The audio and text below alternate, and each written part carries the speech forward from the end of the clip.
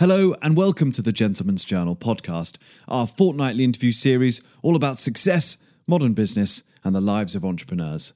I'm Joe Bullmore, the editor of Gentleman's Journal, and I'm joined today by John Russo, the CEO of Maddox Gallery. The art world, as we know, can be a pretty bewildering place, filled with haughty gallerists, obscure waiting lists and insider gossip.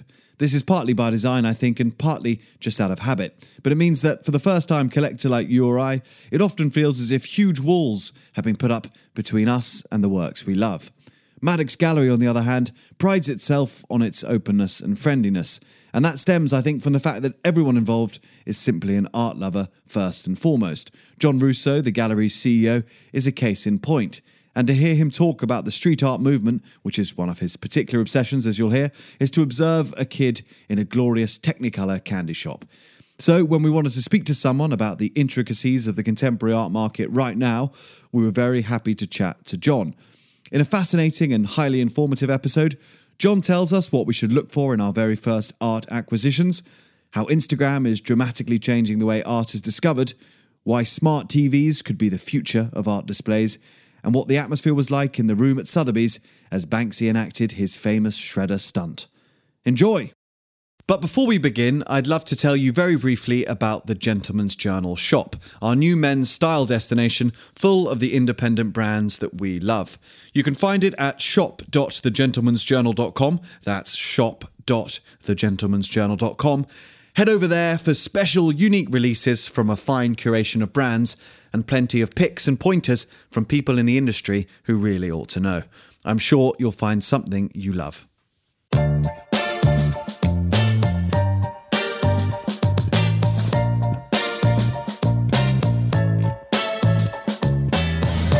John, thanks so much for joining us on the Gentleman's Journal podcast. It's lovely to have you here. Thanks for having me. That's great.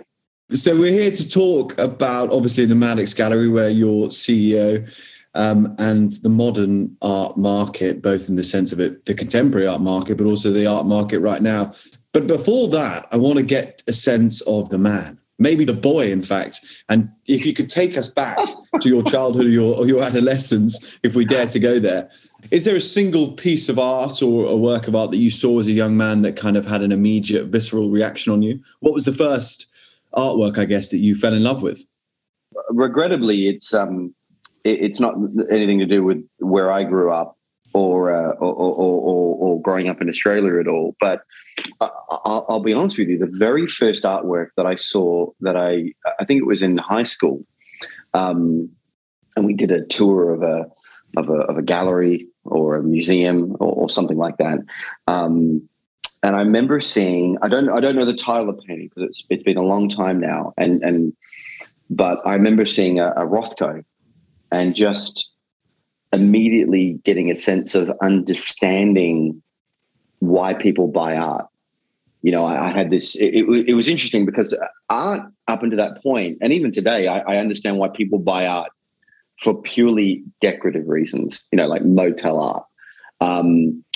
But I saw this Rothko, and Rothko's by definition of these very elegant imagery, and I just remember looking at it, thinking it just felt so powerful, and I understood for a brief moment, being 15, 16, that I understand now why people want to own something like this and hang it in their home. It's not just about something pretty hanging on the wall, which arguably is a very poor description of a Rothko, but it's actually something to be enjoyed and consumed in your home that you're going to walk past every day, and it takes a point of pride. And I had no idea like its value or anything about the artist at the time, but I remember just looking at it going, that's just such a beautiful piece of art.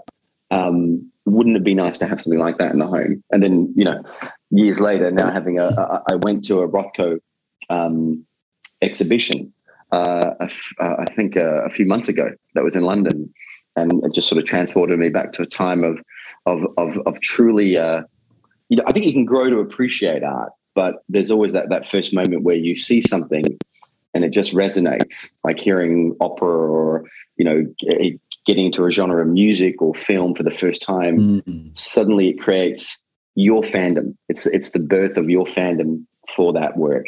And for me, it was. I'm sorry, I don't know the title. And it would be nice to go back in time and remember it. But yeah, that was certainly the sort of the seed that was planted. And the 15-year-old John presumably couldn't afford a Rothko at that point. But what was the first time you decided to put your money where your mouth is and actually kind of acquire or buy a piece of art, a special piece for you?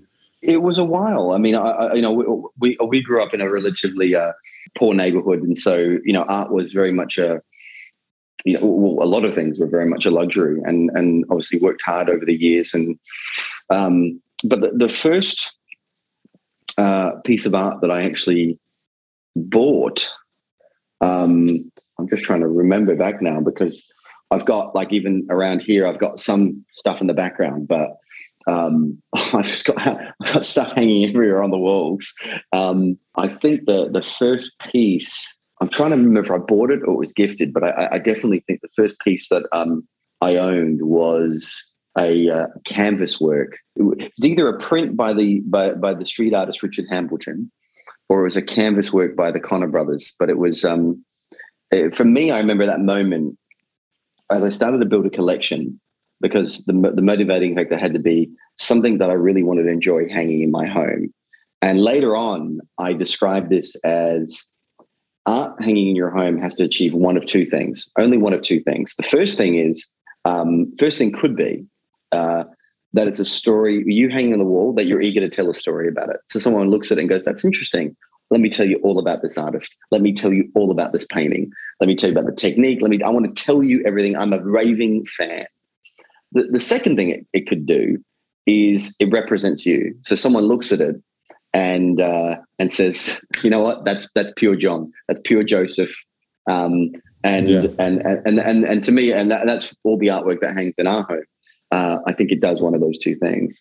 But that would have been the beginning of my journey. But since then, if I went through the list of, because I'm very passionate about the genre of street art.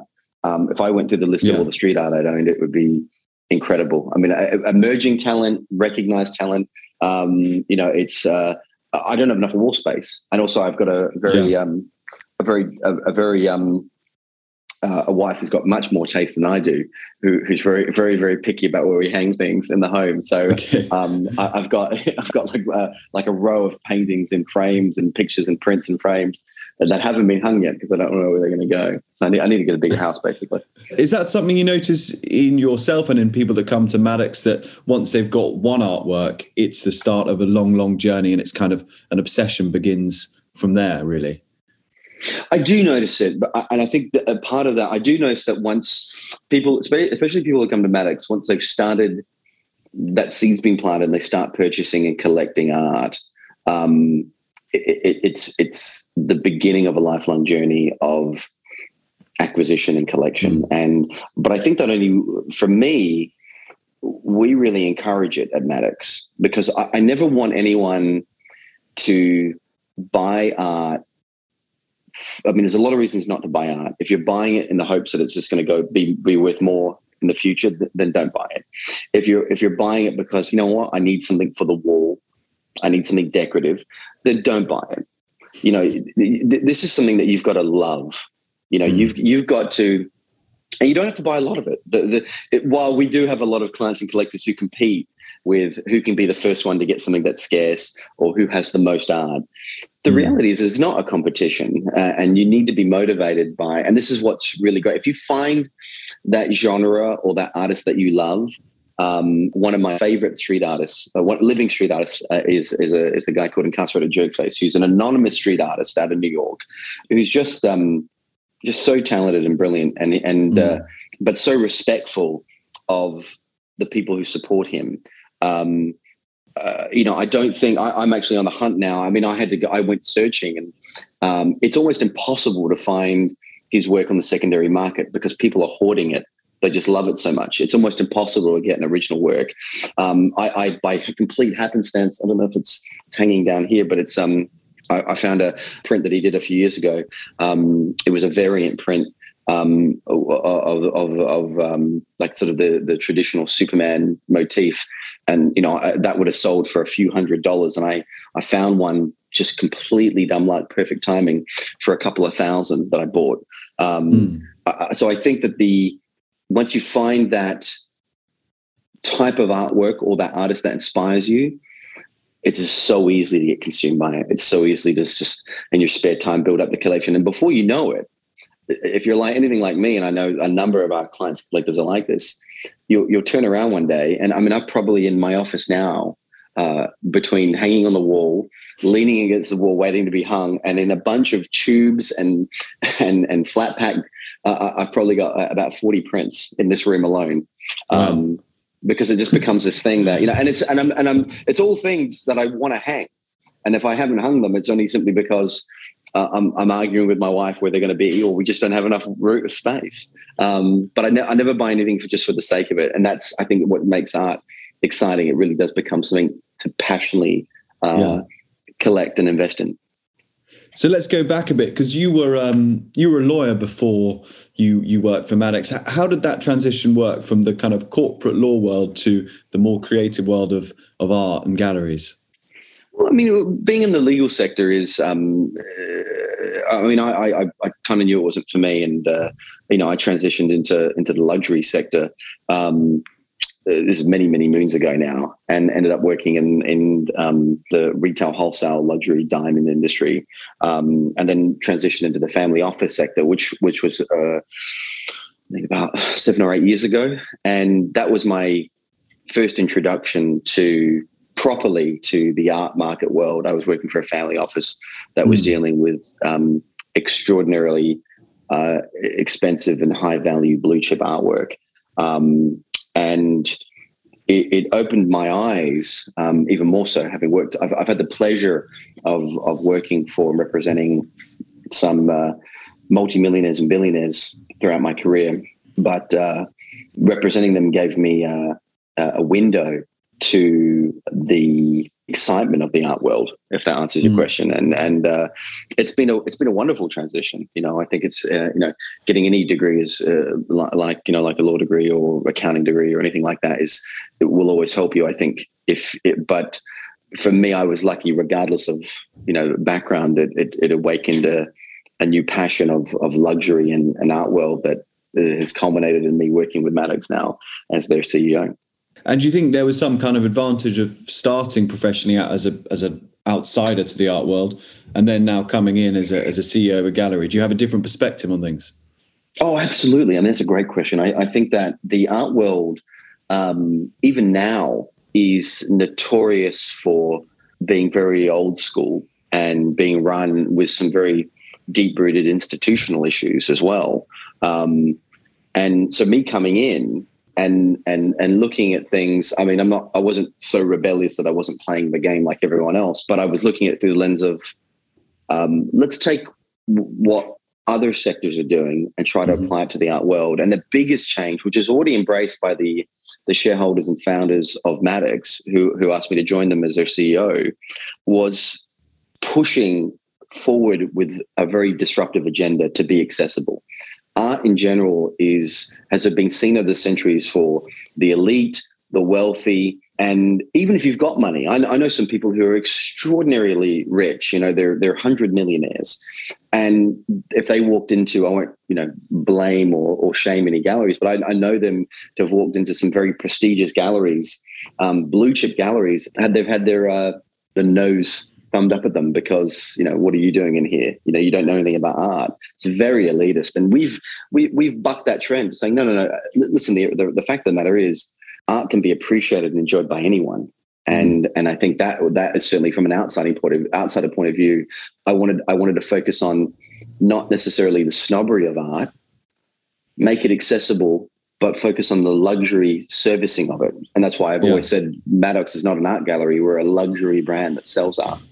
Of course. Why is it that those traditional galleries, as you mentioned, are so choosy in their customers? Surely, money is money, and someone's willing and excited to buy a work of art, they'd be excited to sell it to them. What is it that makes them choosy, I suppose, when it comes to their customers? It's snobbery. I asked the exact same question as someone who is an art student, and she gave me this wonderful insight saying, no, I mean, you will always have a bit of snobbery where people are very picky about who they sell to. Like, it's important that art is being sold into the right wealth. And I just find that extraordinary. And never more than before has contemporary art started to dominate. Street art within contemporary art as a genre started to dominate. And the last 50, 60, 70 years now, if you really look at it from the 50s, with Warhol moving up to the 60s, 70s, Warhol, Street, Hambleton, Basquiat, Haring, they started something which is really, really, really started to pay off now, in terms of popularity and economically, this idea that, art is actually not for the rich. Art is for everyone. And ironically, these are the same artists I mentioned whose work goes for tens of millions and breaks records at auctions now. But I think that was the change. And I'm curious to see what the next 40, 50 years brings in the art world, what the next genre will be that will buck that trend. But no, I the way it's been explained to me, and I relate to it, is that there's just a general snobbery about it and elitism. And I think you can have scarcity in art. I think you can have, listen, not everyone can get this, but it's more based on luck rather than, the postcode you live in or how much money's in your pocket. One of the big changes, of course, across the pandemic was that Instagram became a new platform for gallerists and for people who couldn't get, people into their physical spaces. How has that changed the art market in your sense, both in people's tastes, in the type of art that's produced and the way that we interact with it? It's interesting because I genuinely do believe that Maddox does remote engagement with its client collectors better than any other gallery in the world. Yeah. We were already on the front foot with having a powerful Instagram account. We've got a phenomenal marketing team. I've got a brilliant social media director who with the rest of the team create not just posts, but amazing content that is engaging and enriching, but done in this way that, like most social media is now, during the pandemic, we all became a little TikTok famous, and, we need things to be delivered in short bursts because we're so busy. And I found that Instagram, we had done so much phenomenal preparation and groundwork unknowingly over the years leading up to a pandemic. And it's almost like we did everything right. We were born for this moment where, as a society, we were asked to stay at home and sit on the couch. Yeah. And what do we do when we're sitting on the couch? Unfortunately, we're not always talking to the person next to us, but we're on our phone and we're scrolling through Instagram. And Maddox raised itself above the noise of content that was going on. And for that reason alone, and that's why during a pandemic, our turnover doubled. And we achieved close to 100 million in turnover in 2020. So, and I do firmly give credit, not all the credit, because I've got a phenomenal art advisory team, and there's a lot of people behind the scenes that make this successful. But I definitely think the beginning of that was making sure that we were engaging with people correctly remotely, and that for so many clients and collectors, that journey began on Instagram. Are people comfortable now, seeing a work of art on Instagram and then, without ever seeing it in the real world, spending money on it and getting delivered to their door? Is that something that people are comfortable doing? I think people are comfortable buying artwork remotely or via a distance if they have faith in the brand. And the good thing is, with Maddox, and it's in many ways, it's why I like doing like the Gentleman's Journal podcast with you, because I want Maddox to be seen as accessible. And I think when you've got the CEO of a company speaking plainly, and you and I just we met at that Yarrow breakfast, and we had a good chat, and I think that gives clients and collectors, consumers, faith, because you have to have faith in a brand, the people behind the brand, whenever you're going to buy anything remotely. So I think people are becoming more comfortable, and that's demonstrated through Maddox, to buy art via long distance remotely, commit to it because it's supported. Ultimately, we if anything was to ever go wrong for a client's journey or experience, we have a company policy that no matter the type of complaint or concern, I want to know about it immediately. I want clients and collectors to have access to me so I can talk to them, because ultimately the top of the proverbial food chain, give them that assurance that, listen, we're so complimented for doing things right. But I think the true testament of a business is when something goes wrong. And all that is designed to give comfort to people who are ultimately making a good faith payment for artwork without seeing it. And there's always that little bit of fear, but the accessibility, knowing the people behind the scenes, the visibility, I think is giving people comfort. And we have a lot of people who will call up and buy from Maddox artwork, not just because they love the artwork, obviously that's got to lead the conversation, but because they've got faith in Maddox as well, that we're a reputable, genuine brand that they can trust to buy from and not be, not have a negative experience. One of the things that often puts people off delving into buying art is the sense that it may take a long time. There might be a long period. There's kind of price on application notices. You've got to contact the gallery. They'll get back to you. They'll tell you it's not available. It's all quite a laboured process. I guess, to put it bluntly, how quickly, if I saw a piece of art after this and I fell in love with it on your Instagram, how quickly could I have that in my home? I mean, look, incredibly quickly is the answer. I think, but if you're talking about, and which you are, you're talking about the journey. And it's a good question, because you're right. When you see something that you want, I want it as quickly as possible. Yeah. I want that in my home. And whether it's a gift for yourself or a gift for someone else, I want that as quickly as possible. And we aim to serve that. The only thing that really gets in the way is when artwork has to be shipped internationally. Obviously, there's all that consideration, which is made worse in a pandemic with the various restrictions. But if someone messaged, the gallery right now via Instagram or sent us an email or just called, the same day they'd be getting a response. I'd like to hope, we don't guarantee it as such because we're obviously busy, but they definitely should be getting a response same day. And sometimes within the hour saying, listen, thank you for your interest and let's talk about this. And obviously art can move very quickly. If you've seen something on Instagram, so have, the rest of our 150,000 or whatever it is followers at the moment. Even if just 1% of them inquire in the same artwork, there's a chance that you may have missed out. But our team worked with you to say, look, what was it about this piece that you liked? And sometimes it was like, look, I was just looking for that and nothing else. Other people were like, I love the genre, I love and they want to learn more. But more often than not, we have a very, very quick turnaround, and it's always days and weeks. It's very rare that it would be months. It's almost impossible. The only thing that's really exacerbated that has obviously been the pandemic during lockdown. It's been a bit hard to mobilize people. But the great thing is, clients and collectors can be very, very patient as long as they know they've got the artwork and it's theirs. How do you discover new artists, both personally for your own interest in your own collections, but also when you're looking to introduce an artist to Maddox? How do you find those people? How do you track them down, and what's the process there? It's fairly easy. I think it's the first thing is Instagram is, I feel like I'm plugging Instagram constantly in our chat today, but Instagram is an incredibly useful tool. Unknowingly, it became this positive forum for artists to promote themselves to the universe and have a direct communication with clients and collectors. And so Instagram is very interesting to me, and I'm constantly, reading articles by, Artsy or Artnet and talking about artists, that are out there. And then I go on Instagram and have a look at their work, which I'll probably go to Instagram before I go to an artist's website. And some artists don't even have websites. It's all just, it's all just this entire visually dominated medium.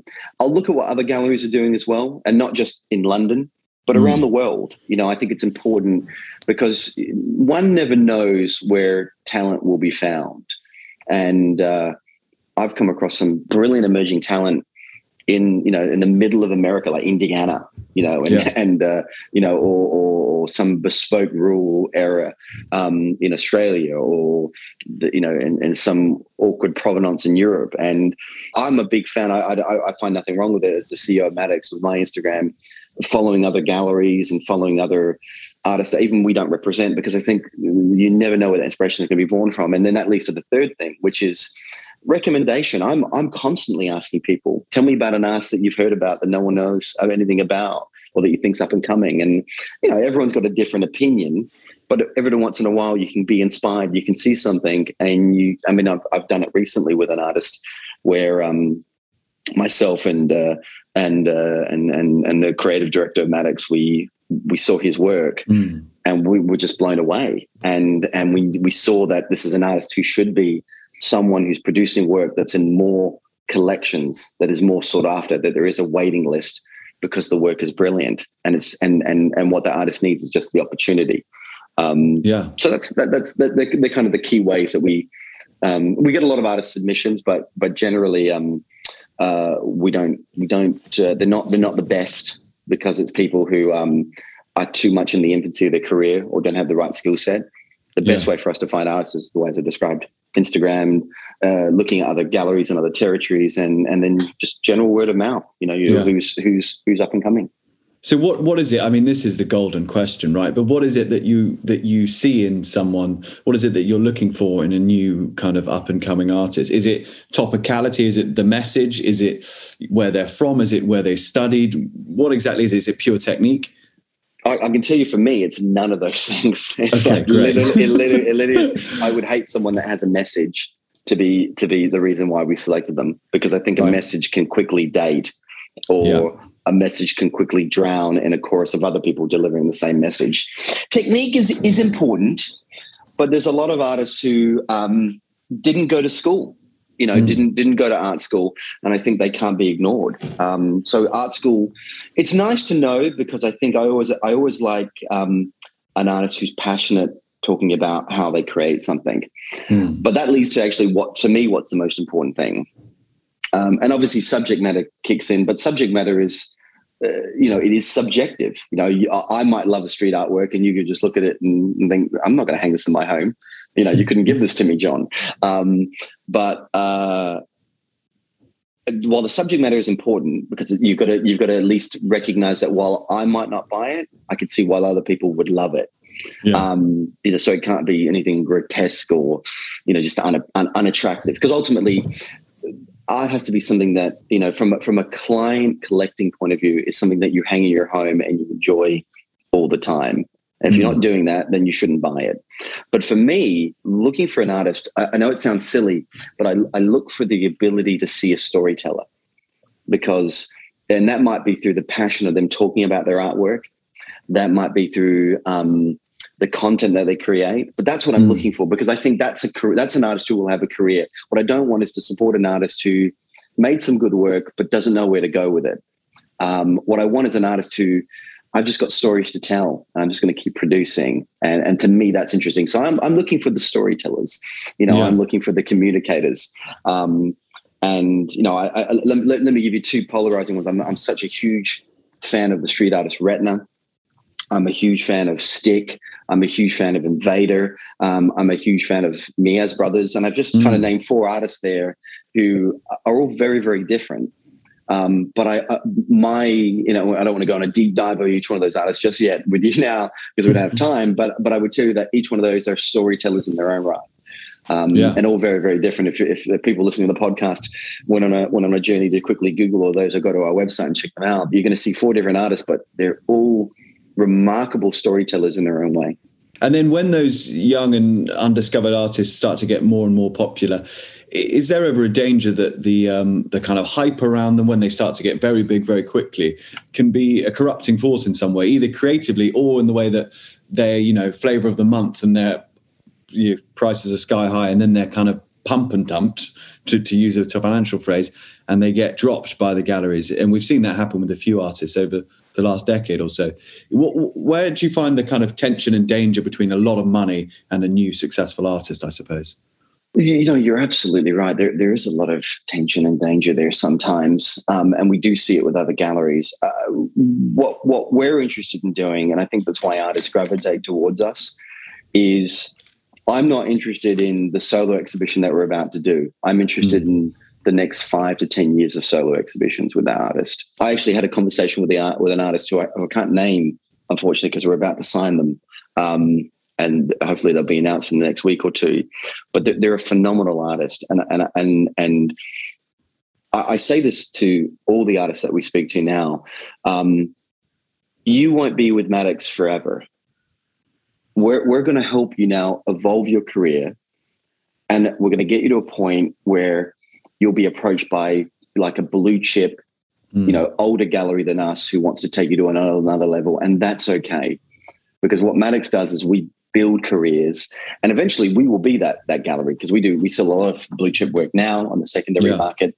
But I want to encourage a journey, and when we talk to artists now, and since I joined Maddox, we talk not about, we want to do a solo exhibition with you. We talk about a 2-3 year plan with the artist about creating a print market, creating genuine demand, creating genuine scarcity, creating genuine wait lists. And it's a measured approach that's over 2 or 3 years. And that might not seem like a lot of time to some people, because especially in artist career, they wanted to go for decades. But I think that's more valuable than a gallery who just gives an artist one show and doesn't do anything with them again. And that's not to say that, you can get it wrong, and ultimately we can't force people to buy anything. We can't make people like art. But for the most part, Maddox has become a tastemaker, and there's a lot of faith in artists that we put forward on our roster and our exhibitions, that these are ones to watch, these are ones to support, and it is talent that should be embraced and recognized. So I do get worried when artists don't have the discipline or show the discipline to evolve. That does concern me. That does bother me a little bit, because I'm fearful that if they don't evolve, then they'll end up becoming like the world's greatest creative, managers, and start working for ad agencies. And that makes me sad, because, that sort of that one hit wonder does make me nervous, because we don't want that. It's not good for anyone. Ideally, then the best case scenario is that somewhere on the planet, someone is enjoying work, but there won't be a follow-up collection. And just like I think people who get passionate about collecting artwork, they're eager to go, I can't wait to see what the artist does next. And then over years, that's how an artist truly becomes successful, because they've got people who go, I want to buy anything from your next exhibition because I just love your work. Almost like someone who will always run out and see a film made by, Francis Ford Coppola or Steven Spielberg, or read the latest book by, their favorite author. You have your favorite artist. I have to own one of these works. And that's what every artist should aspire to be. And if you get a sense of it, it's all inspired by storytelling and passion, rather than, I want to get something and then sell it so I can make some money. So who are this is, I'm asking for the inside juice now, but who are the kind of artists that you've got an eye on that are going to be, you think, very big and very interesting in the next 5 years? Or if you can't answer that, are there any kind of areas or movements that you see right now that are particularly exciting for us to kind of dig into? No, I can answer it. I mean, it's a long list, right? But it certainly begins with an artist I've already mentioned on this podcast already, which was Jerkface.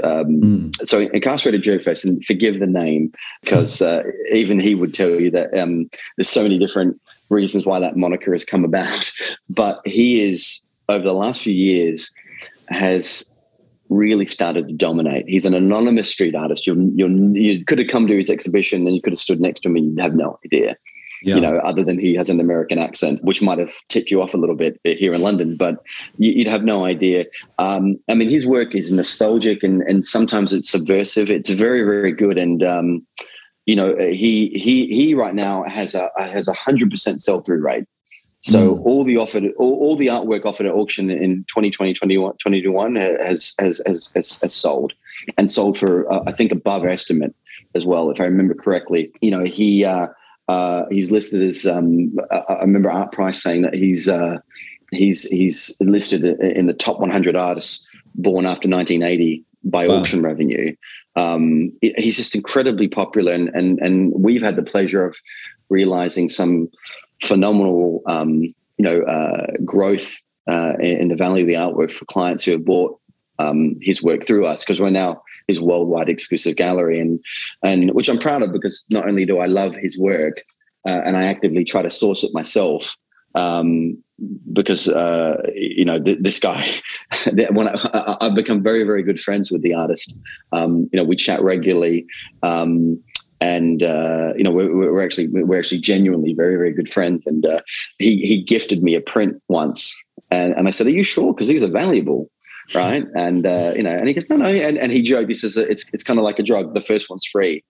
and I tell you what, I don't know if, forgive me for swearing, but the son of a bitch was right, because I went out after that. It was a seed. I ended up buying, I've got it out of my own money as well. Like, don't think for a second. I get gifted artwork a lot, as you can imagine, but this is not one of those times where I've gone out, that one print, I've bought like 4 or 5 other prints, some of them not even through Maddox, because they're no longer available. I've had to find them in the secondary market, and the last print I bought of his, I spent $2,000 on, which is frustrating for me, because 4 years ago, if I'd bought it, I could have bought it for 400 quid.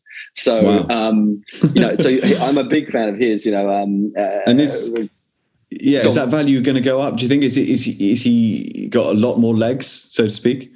Oh, 100%. I mean, I think that I know how old he is, and he's not, he's younger than me, and not by too much, but he's younger than me, and he's I don't want to give him too much credit. And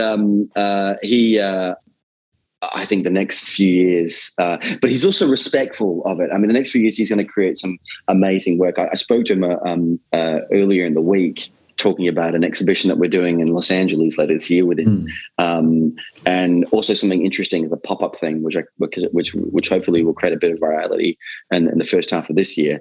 But he's got some really interesting concepts. He's always pushing himself, which is challenging for an appropriation artist to do. But the work is ridiculously popular around the world, and I think one of the telling elements, you can find a jerk face print online. You will be able to find one. We sell out within seconds. Literally seconds. We've got a wait list that is like of a few hundred people who have just said, "I don't care, I want one. I love his work." And using your terminology from before, you're thinking, "Oh, well, people just flip it." We don't have that happen. We have people who want to own it. They love his work. They're fans, and that's never been more demonstrated than his original artwork, which is almost. In fact, it is impossible, because I'm looking all the time to find his original work on the secondary market. It's popped out at auction, where it's been incredibly successful, but people are just hoarding it. I bought the print that I actually bought from someone who owns an original artwork of it, and it's a Superman print. It's beautiful. I got the variant, which is even more rare, but I know the guy who owns the original canvas work, and I said to him, "How much do you want for it?" And he was like, "There's just no way. I'm not going to sell it." He gave me a bunch of nonsense. It's for my son. And I went, "That's just a load of crap." And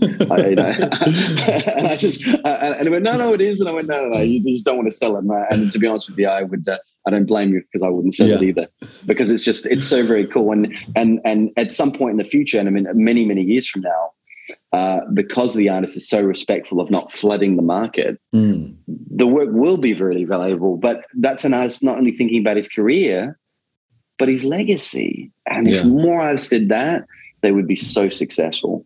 And just quickly to answer, I mean, I feel like I've spent too much time on my good friend Jerkface, but I'm certainly keeping a very strong eye on this year for myself and advising others, Invader and Stick as 2 other street artists. Obviously, I'm a big street artist fan, as you can tell, but Invader had a great year last year with his work, and I'm such a huge fan of his work.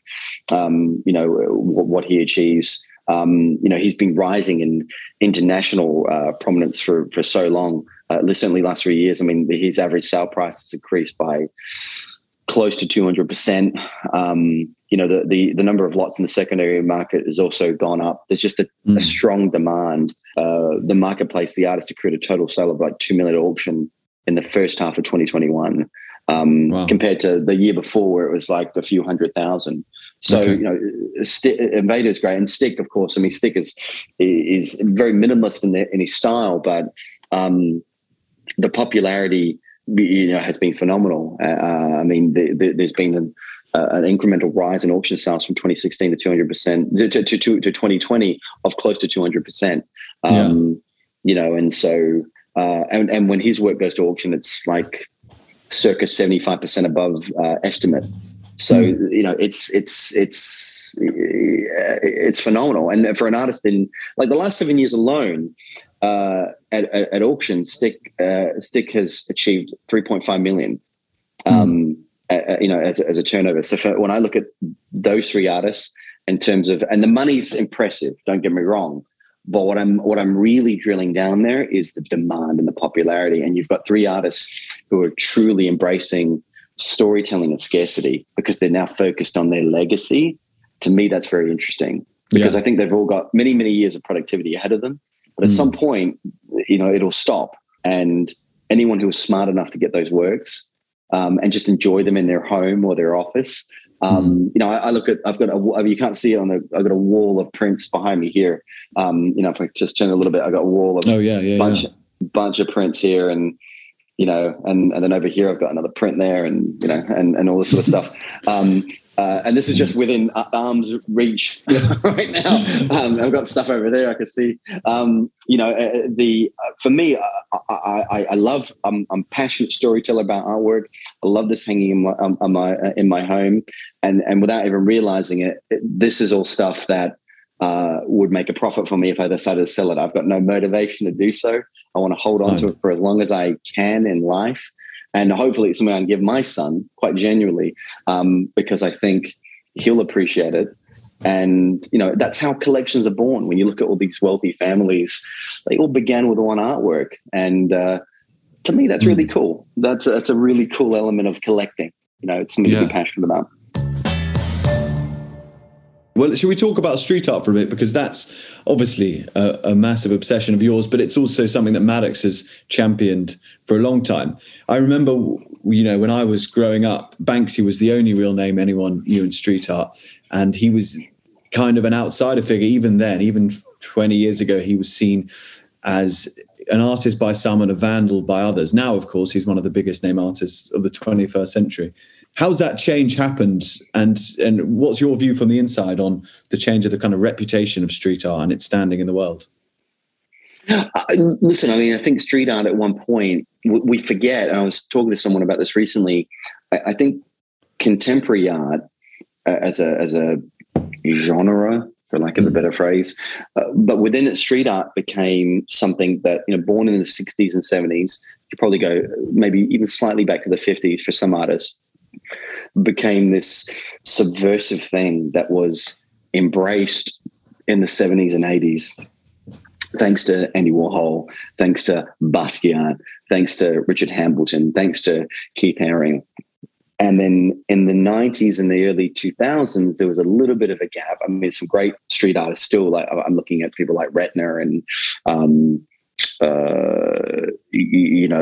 Retner, in my opinion, right now is probably one of the greatest living street artists around. And then, of course, you've got Banksy, and Banksy hit this perfect sweet spot. And we're obviously, I think we're one of the leading secondary market suppliers of Banksy work. All roads kind of lead to Maddox when it comes to Banksy on the secondary market. And we've got a great relationship with the only authentication committee, Pest Control, who do a phenomenal job in policing and taking care of his market. And Banksy hit a sweet spot where art became, he, by definition, when you hear me talking about accessibility, Banksy was producing work very much for the community. And ironically, because I just genuinely don't know, but he immediately realized, or stayed true to the idea that scarcity is key. I've got to have a limited supply because that's what will make the work valuable. And I think over the last few years, and certainly the pandemic just pushed it even further along, street art has become this really exciting genre that goes beyond, the perception of graffiti. There's a rawness to it. There's a truth to it. There's a humor to it. People forget about the humor of street art. There's a real passion to it, and I mean, if you look at like the work of Keith Haring, I mean, what a passionate storyteller. Basquiat, what an impressive representation of African American talent. You look at Hambleton, street art that really just dives right in, hits you like a bucket of water, dealing with addiction issues. And then you've got some amazing storytellers coming out of the woodwork who are up, and like some great street artists that are out there. I'm just some that Maddox doesn't even represent, like 13th Witness, and there's a whole bunch. But then the ones that in the last 20 years, like Retna, is just, as I said, probably the greatest living street artist, or one of the greatest living street artists, phenomenal storyteller, linguist, and then you've got a new generation of street art that's coming about. And I think street art is coming to its own as a genre because of its passionate storytelling, and so, yeah, I'm excited by street art. I think it's, I could talk about it for hours. I think I think for me, creatively, I've got such an appreciation for it. I think it's some of the most beautiful art that exists. I've got on my wish list to have a Basquiat print in my home. I'm constantly on the lookout for them. A Banksy, I think, is obviously everyone's go-to favorite, and everyone's got their own favorite Banksy. But yeah, street art is, I think, will dominate. And what's great is that it won't be a dated genre. I think more and more artists are entering that scene, to the point now where it's almost refreshing sometimes to see a young artist, especially. I was speaking to an artist last night. He's in Indiana. He's not a street artist, but he's beautifully talented with his work, doing these beautiful flower depictions. And, and he's a young kid. He's in his early 20s, and he's incredibly talented. And it's almost refreshing to see that there is still a universe where street art isn't becoming the main focus. But for me, I'll always gravitate to street artists who like to hit the road, and by definition, their art is for everyone. In the case of Banksy, certainly his roots and his message has often been highly anti-establishment and very provocative, often touching, as you say, on some very controversial social issues. But then there's kind of a tension, isn't there? Because now his art is sold alongside very establishment artists by very establishment institutions like the old auction houses.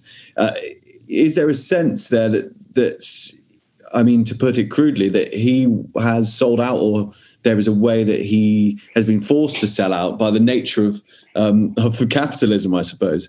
Has he become the thing he hated, to put it crudely? I don't think so. I mean, I don't want to speak for him, but I don't think so. I think he, I would imagine he or anyone close to him would find this amusing, to be honest with you. There was a, I'm trying to remember the exact quote, so you might have to dig it up, but one of his works sold for a record amount. And I think he posted on his Instagram something along the lines of, I painted this, 6 years ago, and now it's sold for, whatever it was, X millions and millions and millions at Sotheby's. And his final line, I think, said it all. He goes something along the lines of, "It's a shame I don't own it anymore." Because whoever sold it and made all that money, it wasn't him. And he really does find humor, or allows us as the viewer to find humor, because I've heard him, or not heard him, but I've seen comments where he's literally written, "I can't believe people buy this stuff." He almost wants to make a mockery of it. Yet at the same time, no one's smarter than him when it comes to understanding that for this, he wants it to be seen as credible art. He wants it to be accessible to everyone. They've got very strict controls in place for people, who try to take the real life street art off the walls and sell it. It'll never be certified. When he paints it on a wall, it's for everyone. And I think he embraces it. It's slightly ironic that, this thing which was for everyone suddenly became, the industry darling of the genre of the art world in general, and now sells for millions upon millions. But I don't think he definitely has not sold out, because, we don't see that licensing. We don't see that. I think he embraced it. And it's been so long. I don't even know if we'll get one in our lifetime again. Maybe it'll be ridiculous, the demand for it, if he does a print release. It's been so long since his last print release. But I don't think he's sold off. I think he finds it humorous. Almost like a like an R&B rapper or someone who's so anti-establishment and starts winning Grammys. I'm sure somewhere he is, shaking his head going, I don't think he got the message, but but I appreciate you spending a lot of money on this work. I appreciate you keeping it alive. And hopefully that's how he's viewing it. I'm absolutely certain it is. And the kind of peak of that, I suppose, was in 2019 in the Sotheby's sale, which was a hugely valuable work of art, obviously, and a very hotly contested auction. And then, of course, the shredder stunt happens where the art drops through the frame and becomes shredded in front of everyone's eyes, creating ingeniously a new work of art and a piece of performance art and all the headlines we've seen written about it.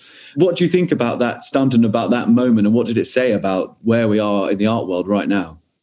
Listen, I mean, I think it's pure Banksy, and I know a lot of people were like, Sotheby's knew and they were in on it and all that sort of stuff. Yeah. But being in the room, I think when you looked around, I mean, maybe someone knew, but there was a genuine sort of like, what is going on? So you were there that day, and then there was, and it was just sort of like what is happening? And obviously the crowd is like, what's going on? And you look at the Sotheby's crowd, and listen, maybe they did know something. I'd find it hard to believe they didn't, but at the same time, you could feel the sort of energy, and I would have loved to have been on the call with the actual buyer and having to have that conversation. He said, I appreciate you spending X million. We have a little problem. It's sort of self-combusted a little bit. And I think that allegedly that conversation did take place where, and then the buyer said, no, I'll still get it. And I remember but I remember hearing, though it doesn't surprise me, that a pest control representative, and I don't know if this has now become one of those stories that isn't true, but it's a beautiful story nonetheless, because the artwork, the girl with balloon, that was supposed to be entirely destroyed, as Banksy's commented on, but it obviously jammed. And the way they viewed it was the second it was shredded, it is no longer go. It is an entirely new piece of art. Yeah. And Pest Control had a brand new certificate of authenticity representing that artwork, because the artwork, the old certificate didn't apply anymore. That artwork doesn't exist. It's gone forever. Here's the new COA. And that COA is important. You've got to have a pest control COA. It increases the value dramatically. And Pest Control do an amazing job tracking the journey of every Banksy as best as they can, as best as anyone can. And that's why the COAs are important. So taking out that envelope and going, here's your new one. I mean, before we were talking about that, I remember I was just looking it up quickly now. There was the devolved Parliament that sold for it sold for 9.8 million a couple of years ago. And the estimate was the guide price was 1.5 to 2 million. And I think Banksy just had one simple comment. He said, record price for a Banksy painting set at auction tonight. Shame I didn't still own it. I mean, that's it, and I always love that, I mean, it's him embracing, I get it. This is in demand, and it's weird because it's supposed to be making a very, very soft political comment on a lot of things. And the demand for it is, wow. What can I say? Shame I still didn't own it. I'm interested to pull out something you said before, because you're friends with Jerkface, who, as you say, is an anonymous artist, and he wants to remain that way. Presumably, you know who he is, and you've met him and seen him face to face. Is that fair to say? Okay, it's very so I'm sure you'll take that secret with you. But and Banksy, of course, is the most famous of those examples of someone who it's much rumored who he is, and there's lots of kind of conspiracy theories about whether it's him or whether there's lots of people or whether he even exists at all. Where's your view on that extra layer of kind of hype and intrigue around being anonymous? And is it important? Is it something other people can copy? How does it work really in the industry? It's an interesting one, because I think for the two anonymous artists that you've mentioned, Banksy and Incarcerated Jerkface, I think for both of them, certainly for Jerkface, definitely. I imagine Banksy is the same. It was about making the art speak for itself. It's not about me and me being a celebrity in this day and age of Instagram and selfies and being TikTok famous. I want the artwork to speak for itself, but also leaning into the idea that, if someone loves my work, nothing's more powerful to go, well, can we meet with the artist? Because we've got so many clients and collectors who love the opportunity to talk to the artist directly. And over all the exhibitions that we've had over the last 2 years, whether it's David Yarrow to, Lefty Out There, Harris Newcomb, Seb Chalmerton, Mia's brothers, all these artists that we've had in our gallery, Bradley Theodore, everyone loves talking to the artist because this is someone who, I guess deep down, we all want to do something creative and we feel that if you're creative, you're not really working, and not in a lazy way, but in that, you truly are the definition of do what you love. And a lot of artists like David Yarrow and Bradley Theodore come to mind off the top of my head, and the Connor brothers, they're so passionate when they're talking about their art, to the point where, you don't even sound like you're talking about work. You're happy and you're giddy and you're living this extraordinary life.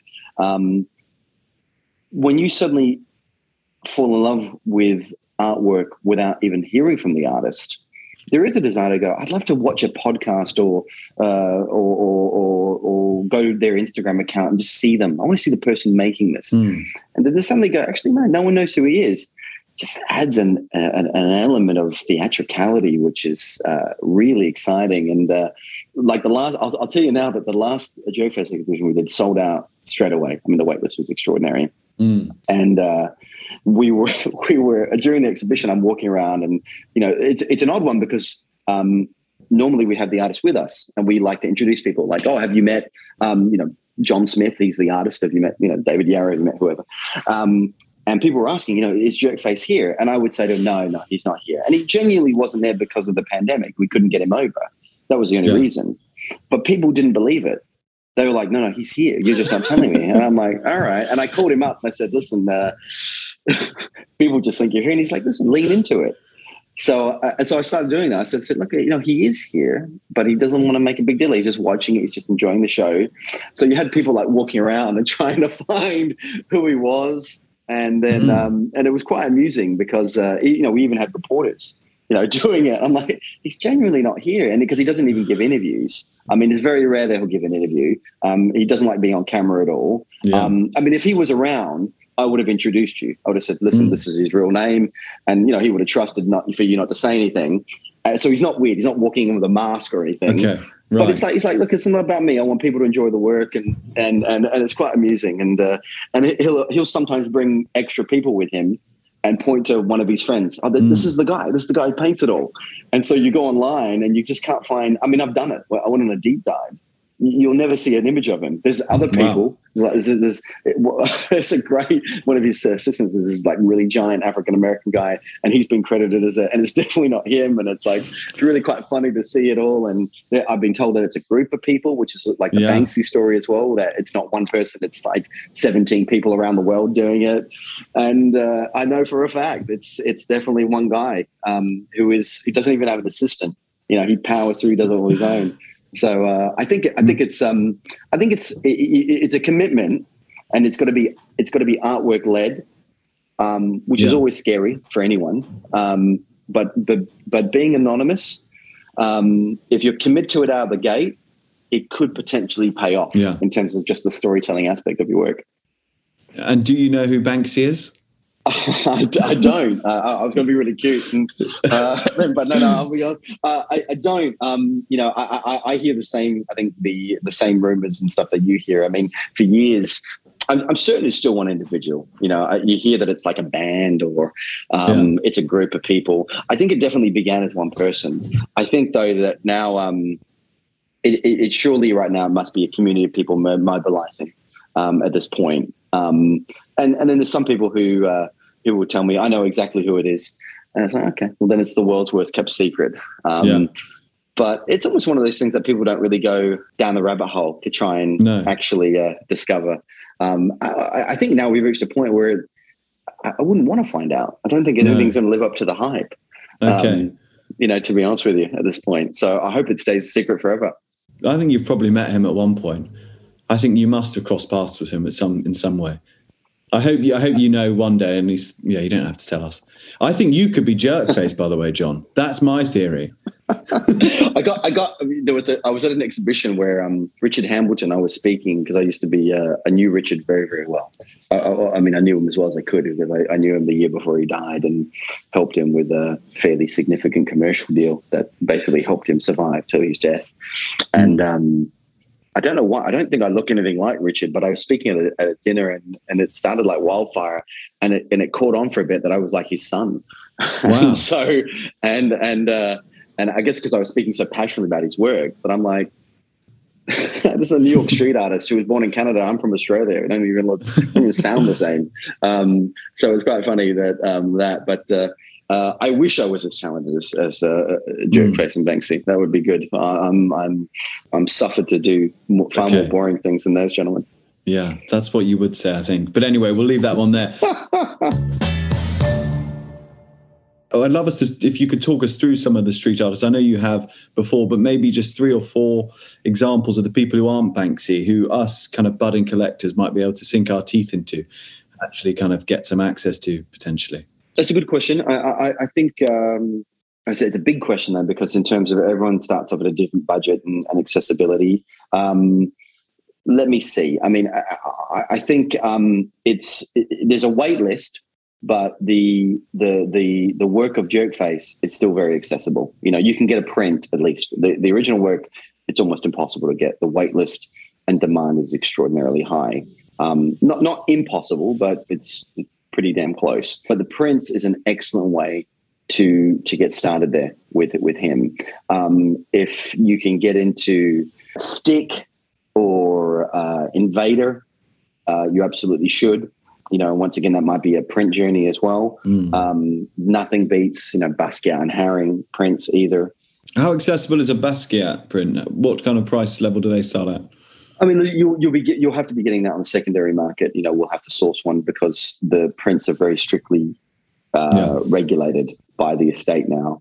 But yeah, that's probably where I'd begin. I mean, in terms of emerging talent, I would have a look at Ross Muir. I'd have a look at Graceland. I think they're Sebastian Chormerton. There's an artist who, those are 2 artists that I think are street artists. They're kind of in that genre, but I'm a big fan. Lefty Out There, huge fan of his work. I mean, he's very, very popular and definitely not anonymous. He's got a wonderful, just charming presence in the art community. I think we're going to do a show with him later this year. Very excited by that. But don't be tempted. Don't fall just entirely in the street art. I think doing a bit of exploration. For me, I try to introduce people to the buffet, and there's something for everyone. Because you might go down a route of photography, and we've got David Yarrow and Terry O'Neill and Andy Gotts is a good friend of mine and a phenomenal photographer. Those are brilliant. We're doing this show in LA at the moment. Which Ruth Pastine is there and Sally Mueller and I love both their work, but I'm particularly I'm such a fan of Ruth's work. It kind of reminds me of before we were talking about Eddie Richet. It created that sort of when I saw Ruth's work for the first time, I just thought, God, this is why people buy art. This is why people hang out in their homes. When I saw Ruth's work, I loved it. So there's so many different variables there, but I'd be motivated by what you find that you could hang in your home or have in your home and just enjoy looking at all the time. So what are your big plans then for Maddox in 2022? Dare I utter those 3 little letters, which we can't avoid, NFT? Are you looking in into some of that kind of technology into exhibitions like that? Well, for 2022, the plans are we've got a very robust exhibition schedule. We've hit the ground running, and we've got a number of solo and group exhibitions, and a lot of it is emerging talent or new talent to Maddox, at least at the very least. I'm very excited by the shows that we've got planned for London and Stade and Los Angeles this year. It's going to be a jam-packed year, and I think it's going to be more fun because we're coming out of a pandemic and we'll be able to bring people back to the galleries. In terms of NFTs, that's an interesting thing. I mean, that's almost like a whole separate other podcast. Absolutely. I'm slowly becoming a fan of NFTs. Out of the gate, if you'd asked my opinion 6 months ago, I would have told you I think they're a terrible idea. And my opinion is only slightly better today. I think there's going to be a massive course correction in the NFT market. I think that it's not sustainable for this sort of boom. It's almost like the startup bubble of like 2008. It's almost like cryptocurrencies that are sort of these meme coins that that have no legs, and everyone's looking for a lottery ticket. But having said that, I think when it does implode, from the ashes, a phoenix of a credible model will arise. I'm getting more on board now with. I've always loved digital art. I remember seeing my first piece of digital art. I don't know. I feel bad because I don't know who the artist is, but I remember seeing it years and years ago at the Bellagio. It was hanging. It was a television hanging there. Digital art. It was basically waves crashing, and I thought it was beautiful. And I remember thinking that I could see that as being in the future. And I would genuinely love to do an NFT show where we partner with a television company, like Samsung or whoever, Bang & Olufsen and LG, and we have the televisions hanging in the gallery, and each one has an NFT. And if you bought it, you get the TV with it. Because, and not to sell any TVs, but I like the idea that, because a lot of people, they don't know what to do with digital art. And then you get this dismissive, well, all I have to do is right click and save, and I've got it on my screen as well. Sure. Yeah, that's true. And that talks about not appreciating it as an art form. You're looking at it as a form of money making. You're trying to diminish the value. But if we go back to at its core, which is what it's about, which is what it should be about, which is art, digital art, I do like this idea, because it's just different than a screen print or a canvas. It's just a different medium. It's a plasma, right? And I think there is a universe where people will have a television hanging in a hallway demonstrating digital art. This is an interesting idea to me, and if that's supported by NFTs. Which really, the purpose of an NFT is really the underlying provenance, the certificate of authenticity to who owns that work. That's interesting. Looking at from putting a lawyer hat on for a second, looking through the smart contract technology, that's really interesting to me. I'd like to see that be explored. NFTs in general, though, I think there's a massive implosion. I think there's going to be a lot of people who put their money into things that are going to be bitterly disappointed. I think there's a little bit of emperor's new clothes. I also think it's got nothing to do with the art world right now. It's turned into quasi pseudo digital art, but I think that's why you find a lot of artists not really embracing it, because the number one thing that a credible artist doesn't want to do is sell something and its value is immediately consumed. In other words, there's no secondary market for it. I mean, it might be a dirty word, but every artist needs to consider that. Especially if they're obeying the rules of scarcity. When I sell something, I want to give faith to the person who bought it that it's not going to lower in value, and that potentially that the demand for it means that they can sell it again in the future. Because like with anything, you typically, you might not own it for life. And if you gift it, it's nice that, it's for generations in the future, which is always the more romantic version of it. But it's also nice to know that a few years from now, I've got someone who I sat at a dinner once, and someone bought a Banksy like 15 years ago, or really back in the early stages, and he said he sold it, and I said, "Do you mind if I ask what you sold it for?" And he said, "I won't tell you that, John, but I'll tell you that it bought my house." And I thought, that's very cool. That's a very cool story. And that's a story like 10, 15 years in the making. And I like that. Yeah. Well, I could chat to you about this stuff all day, John, and pick your brains on all of this, but I know you're a very busy man. So thank you so much for giving us some of your time and for coming on the Gentleman's Journal podcast. And I know we'll see you soon. I look forward to it. Thanks for having me.